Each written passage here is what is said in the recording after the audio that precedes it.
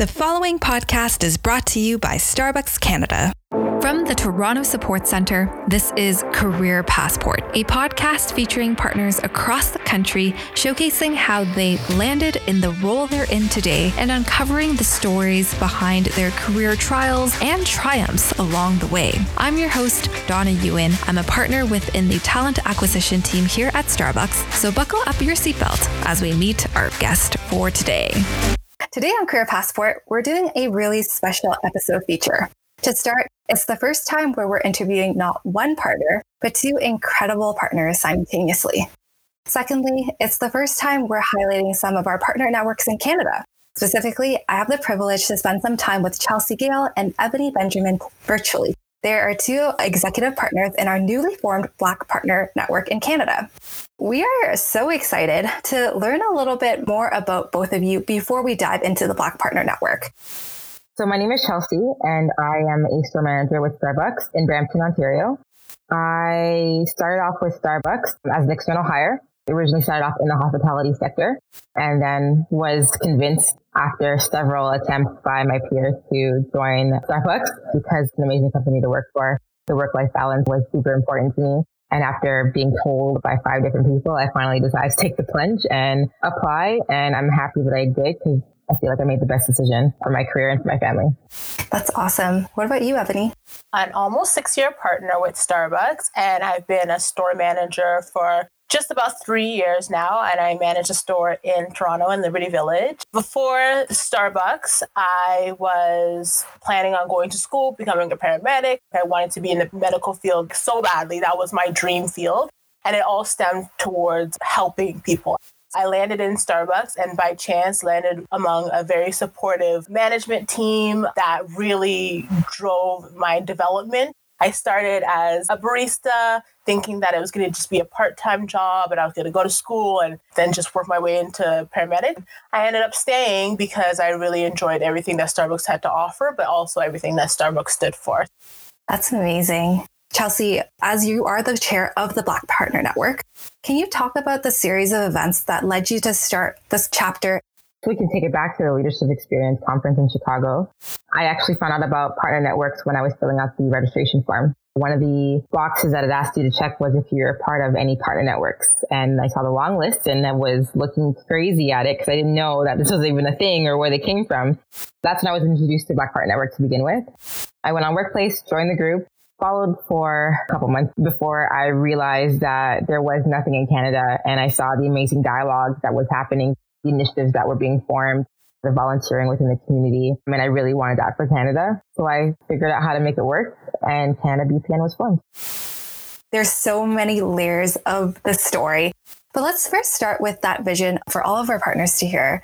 I would love to see the Black Partner Network reach Canada-wide, different cities, different provinces, just because it's a way for us to get together and really find a common ground. I would love to see it being spearheaded by Black partners, but for sure the strength being allies and that allyship. Those are really inspirational dreams for not just the Black Partner Network, but really any network. True or false? Is the Black Partner Network exclusively for Black partners? False. And do you currently have non-Black partners in your network? Black Partner Network is open to everyone. It's not specific to a race. There are plenty of partners that are a part of our network that don't identify as Black. One of our community outreach leads is Italian. He is an ally and supports the movement. We want to have people who understand that there's issues and want to be a part of the change. Want to educate themselves so they can be better allies, and people who are looking for a safe place to come together. As I was counting, around October was when the idea formulated, and in February is when you brought it to life. Technically, that's about 4 months. Do you mind just sharing about some of the steps on a high level of starting this new network? First and foremost, tried to get a hold of the SSC because that's where all the magic happens, and was advised by some amazing leaders on how it'd be best to get it organized and set up in Canada. We then essentially established an executive champion who, at the time, Michael Conway, who's no longer with us in Canada, unfortunately. And then we needed to formulate a team. So I reached out to as many leaders as I could find who was passionate about the issues that I had and would help me bring our mission and values to life within the network. We decided on a day. Black History Month is very important, and it was important that we launched during the month of February. So said, so done. Clearly, you're a very convincing partner. Probably it's very intuitive for you. What did you do to bring someone like Michael Conway into being the executive sponsor? It started with an email asking and saying, if you say yes, this is what we need, and this is this is what our expectations are. He was like, yeah, I love it. When can we meet? I want to meet you in person. And that was my first time at the regional office. Super duper nervous when I sat down and met with him. Palms were sweaty. I was sweating from everywhere. I had the opportunity to sit down across from him, and just to hear him say that he believes in the network and how important it is for Canadians to experience, let's say, unity as the Black partners are experiencing in the States was amazing. And he was excited to be a part of what we were creating. Starting a new network isn't an easy task. And not only have you done this, but between your official launch in February, the team has had to navigate many challenges. So can you take us through some of these challenges you've had to overcome? We went through some tribulations. First was COVID hitting, and the majority of us are store managers. So we either had to go through closures, relocation, dispersing partners, or just partner care behind all of the things that were happening. Then our executive champion had left Canada to work in another sector of Starbucks. So it's definitely all those things that happened, one thing after the other. And the killing of George Floyd really sparked a different initiative. We really had originally wanted to get ourselves out there and let people know that the support of the Black Partner Network was there. With the killing of George Floyd, we realized our purpose was greater. Our purpose was to be there for the support of our partners, ensuring that our partners had the voice to be heard and know that this network is for them through and through. I know that you mentioned in the past going from physical meets to virtual meets. How's navigating that piece? Originally, and I think this happened to a lot of people's perspective, is that you have a meeting, you have it in person. So it was juggling all of our schedules. A lot of us are store managers. Some of us work in a support center. So we all have different schedules.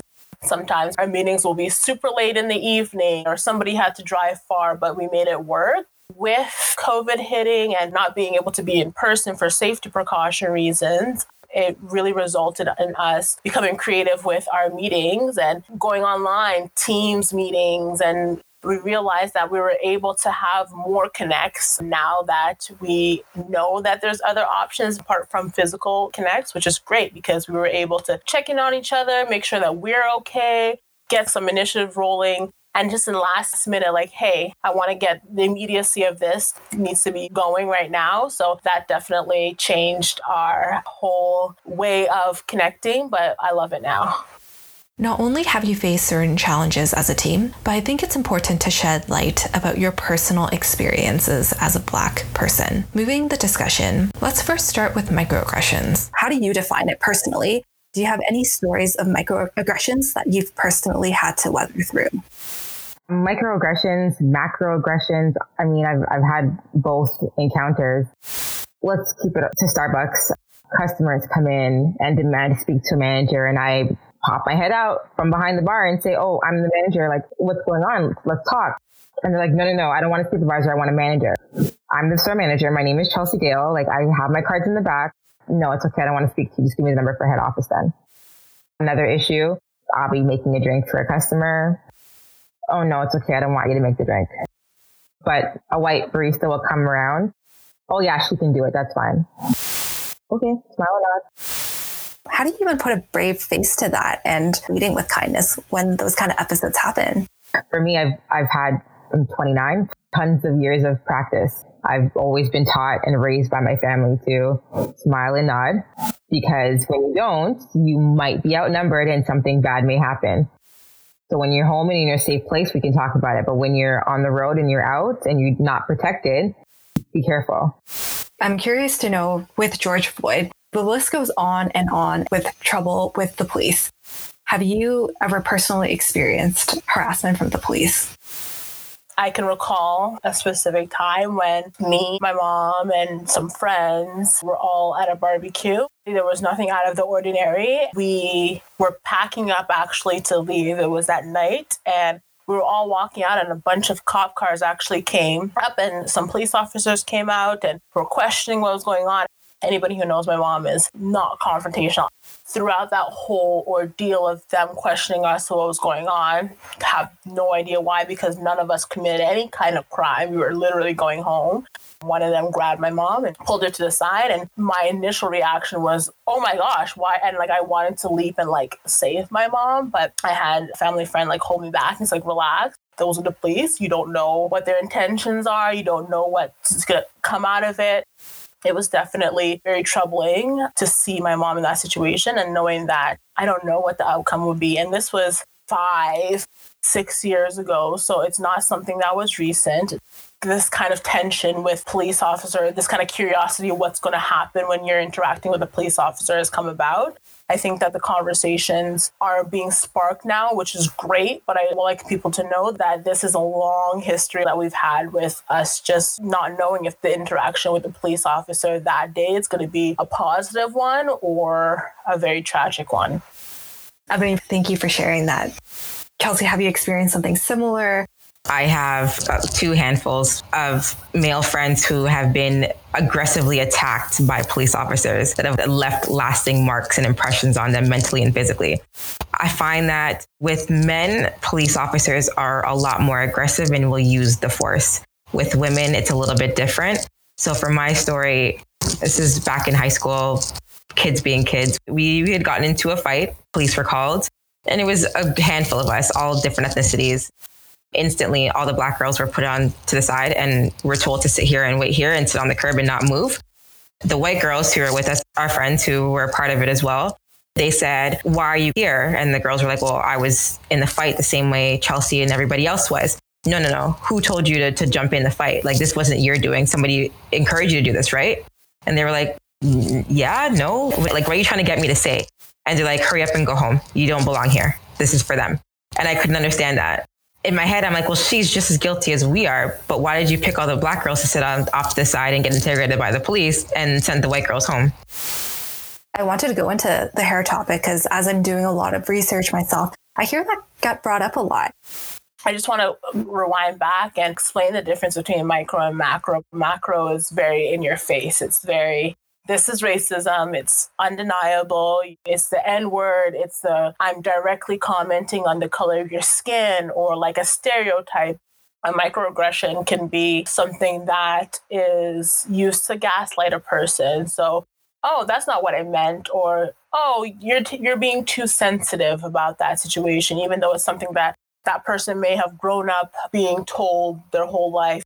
Going back to my hair is my identity. My hair is something that I hold very sacred to me. I change my hair a lot. That's one of the fun things I love to do. Sometimes it's natural, sometimes it's colored. I love having that versatility because it makes me who I am. But I have had people make comments or people come up to touch my hair without my permission, which is my personal boundary. I would never come up and touch somebody else without permission. It's always veiled as, oh, I was just curious how it felt, the different textures. I've never known about it. Why are you being so sensitive? It's definitely a microaggression because especially when there aren't other Black people around you to look around and say, this is very offensive, you feel alone. And then now you feel like you can't even defend yourself because you're going to be stereotyped as, in my case, an angry Black woman who is putting up a fuss for no reason. How often does that happen? I can't recall a workplace that I've been in where it hasn't been a backward comment or just invasion of my space. When it comes to my hair, I have no hesitation towards compliments, but when it gets to, oh my gosh, how does your hair get that way? It just becomes a probing into my hair texture, and I'm in a zoo almost. And instead of being appreciated, I'm being picked apart. In interviews, did you feel like either of you had to wear your hair a certain way? Yes, I've definitely never worn my hair naturally to a job interview or any important event that I had to be in front of many people, just because I would rather avoid the probing and the invasion of space than to feel like I'm comfortable in my own skin. I love my natural hair, but sometimes you feel like it's better to just not embark on that territory. I know for me, hair has always been a thing for me growing up. Because of the society that I grew up in, the schools that I went to, I was almost brainwashed to believe that Black hair will never be good enough. I can't tell you the amount of times I've gone to school with girls in elementary school and their hair was natural. By the time we saw each other again in middle school, high school, their hair was chemically enhanced because of the consistent mocking and teasing by their white counterparts, making them feel like they weren't pretty enough, making them feel like they weren't valued as much, making them feel ugly. Society and media didn't do a good job of supporting Black women either until recently. To get back to your point about interviews and careers, for every interview I've ever had, my hair has always been enhanced. It's never been natural.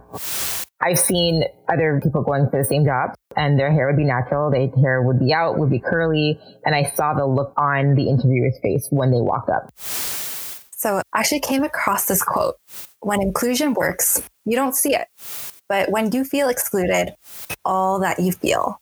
In your career to date, have you ever felt excluded as a Black person? Have I ever felt excluded? 100%. Depending on the role that I'm in, I've always been a one of one. I always felt like I had to blend in to be included. Coming from the restaurant industry, within my corporation, just different locations, and I've seen a lot of diversity and lack thereof. And, you know, making one comment of, oh, why is there only one Indian person that works here? Oh, well, we don't hire them. And the minute I make a statement and say something like, oh, you have a problem with it? Because when you have a problem with it and you speak up, oh, well, why do you have to be like that? And the minute a Black person speaks up for something, they're too passionate, they're too powerful, they're too aggressive. Why are you never satisfied? I'm just fighting for someone else's basic rights. That's not doing anything outside of that. But because it's coming from me and not a white person, it's a problem. Because I've been in rooms where I've said certain things and I've had somebody else who's white say the exact same things on a different day, but their idea is taken for what it is and mine was dismissed. What about you, Ebony? I know there are many people like myself, Black partners, who would love to work up into the company. But when you see that there's only one Black partner or there's no Black partners, it's kind of discouraging because you don't want to be the one of one. I think a lot of people will look at it as, oh, you know, you're breaking barriers and you're making the team more diverse. But when you are the only Black partner, a lot of the responsibility is on you to lead and represent your race. That is a lot of pressure for sure.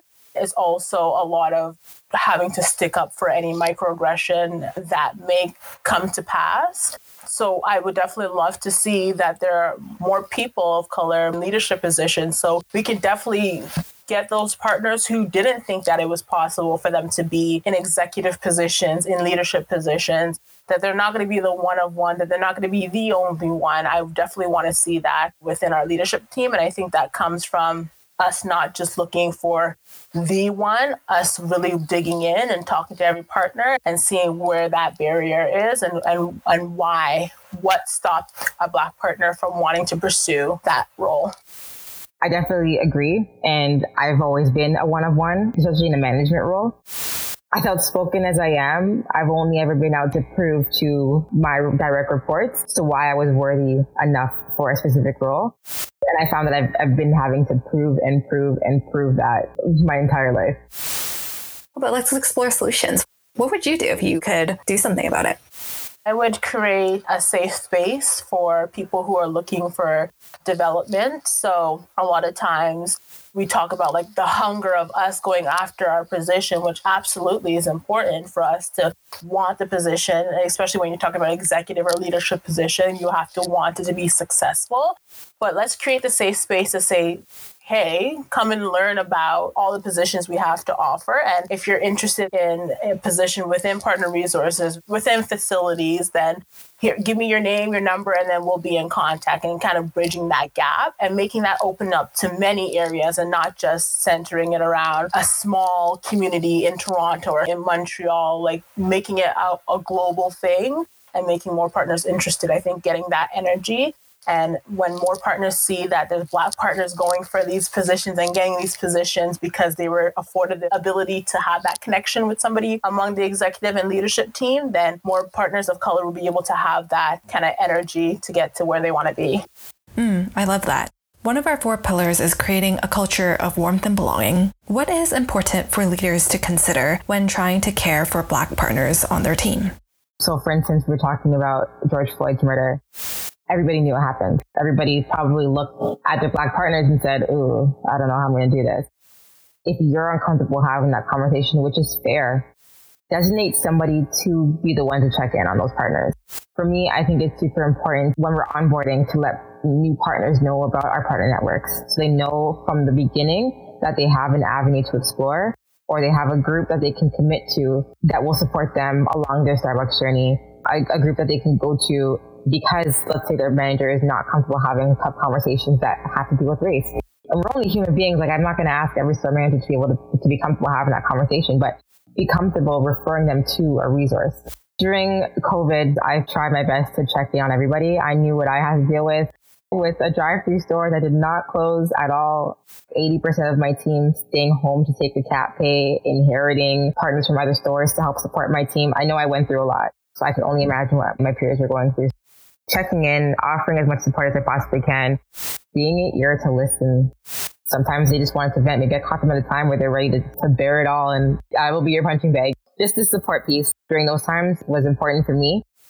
For me, it's not even the question, but a lot of times people don't realize when they ask questions, they're on their phone or walking through the store. So like, I know that you're not genuinely interested in what I have to say regardless. So it's about being attentive.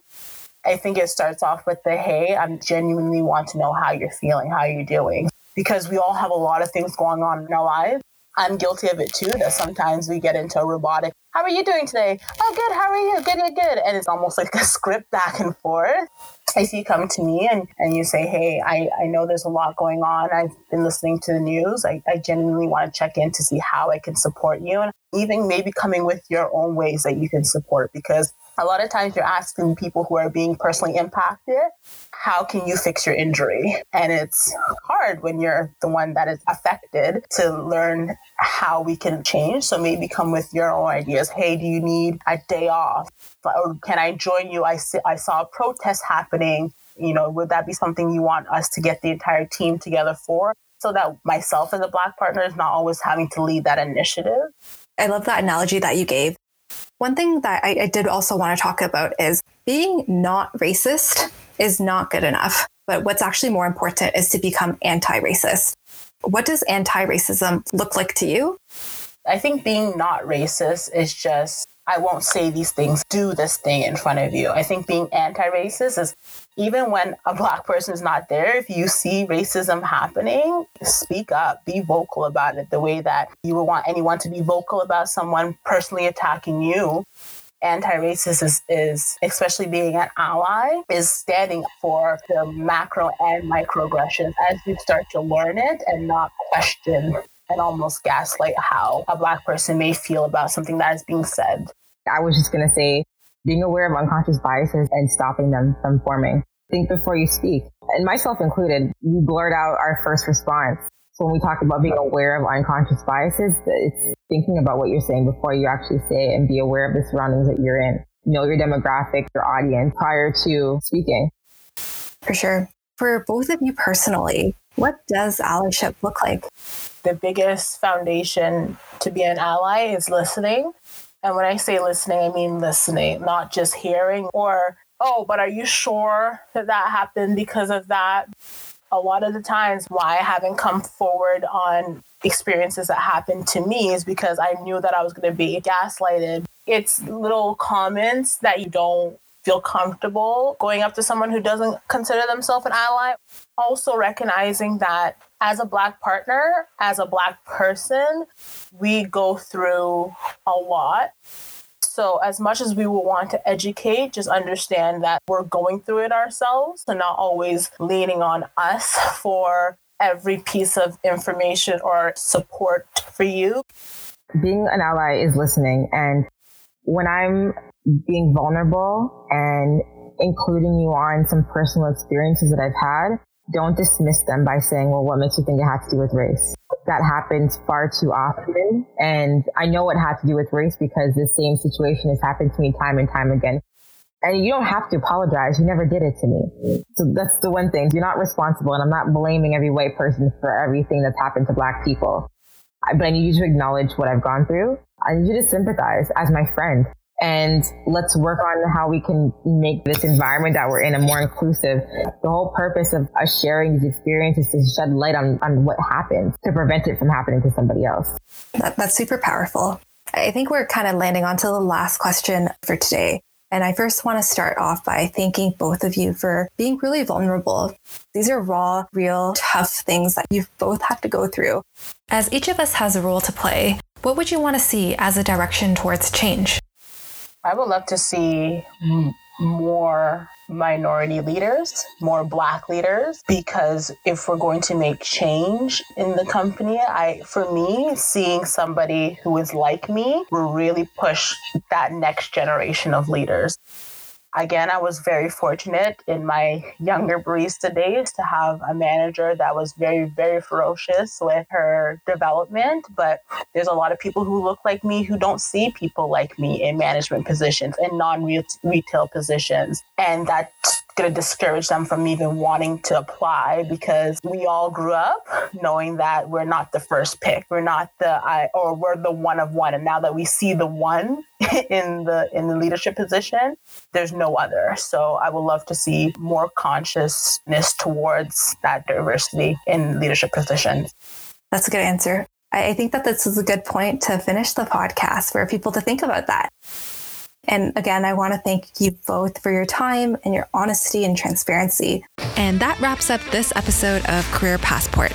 Be sure to like, subscribe, and if you feel up for it, even give us a review. Thank you so much for listening. I'm Donna Ewan, and this is Starbucks Canada Career Passport.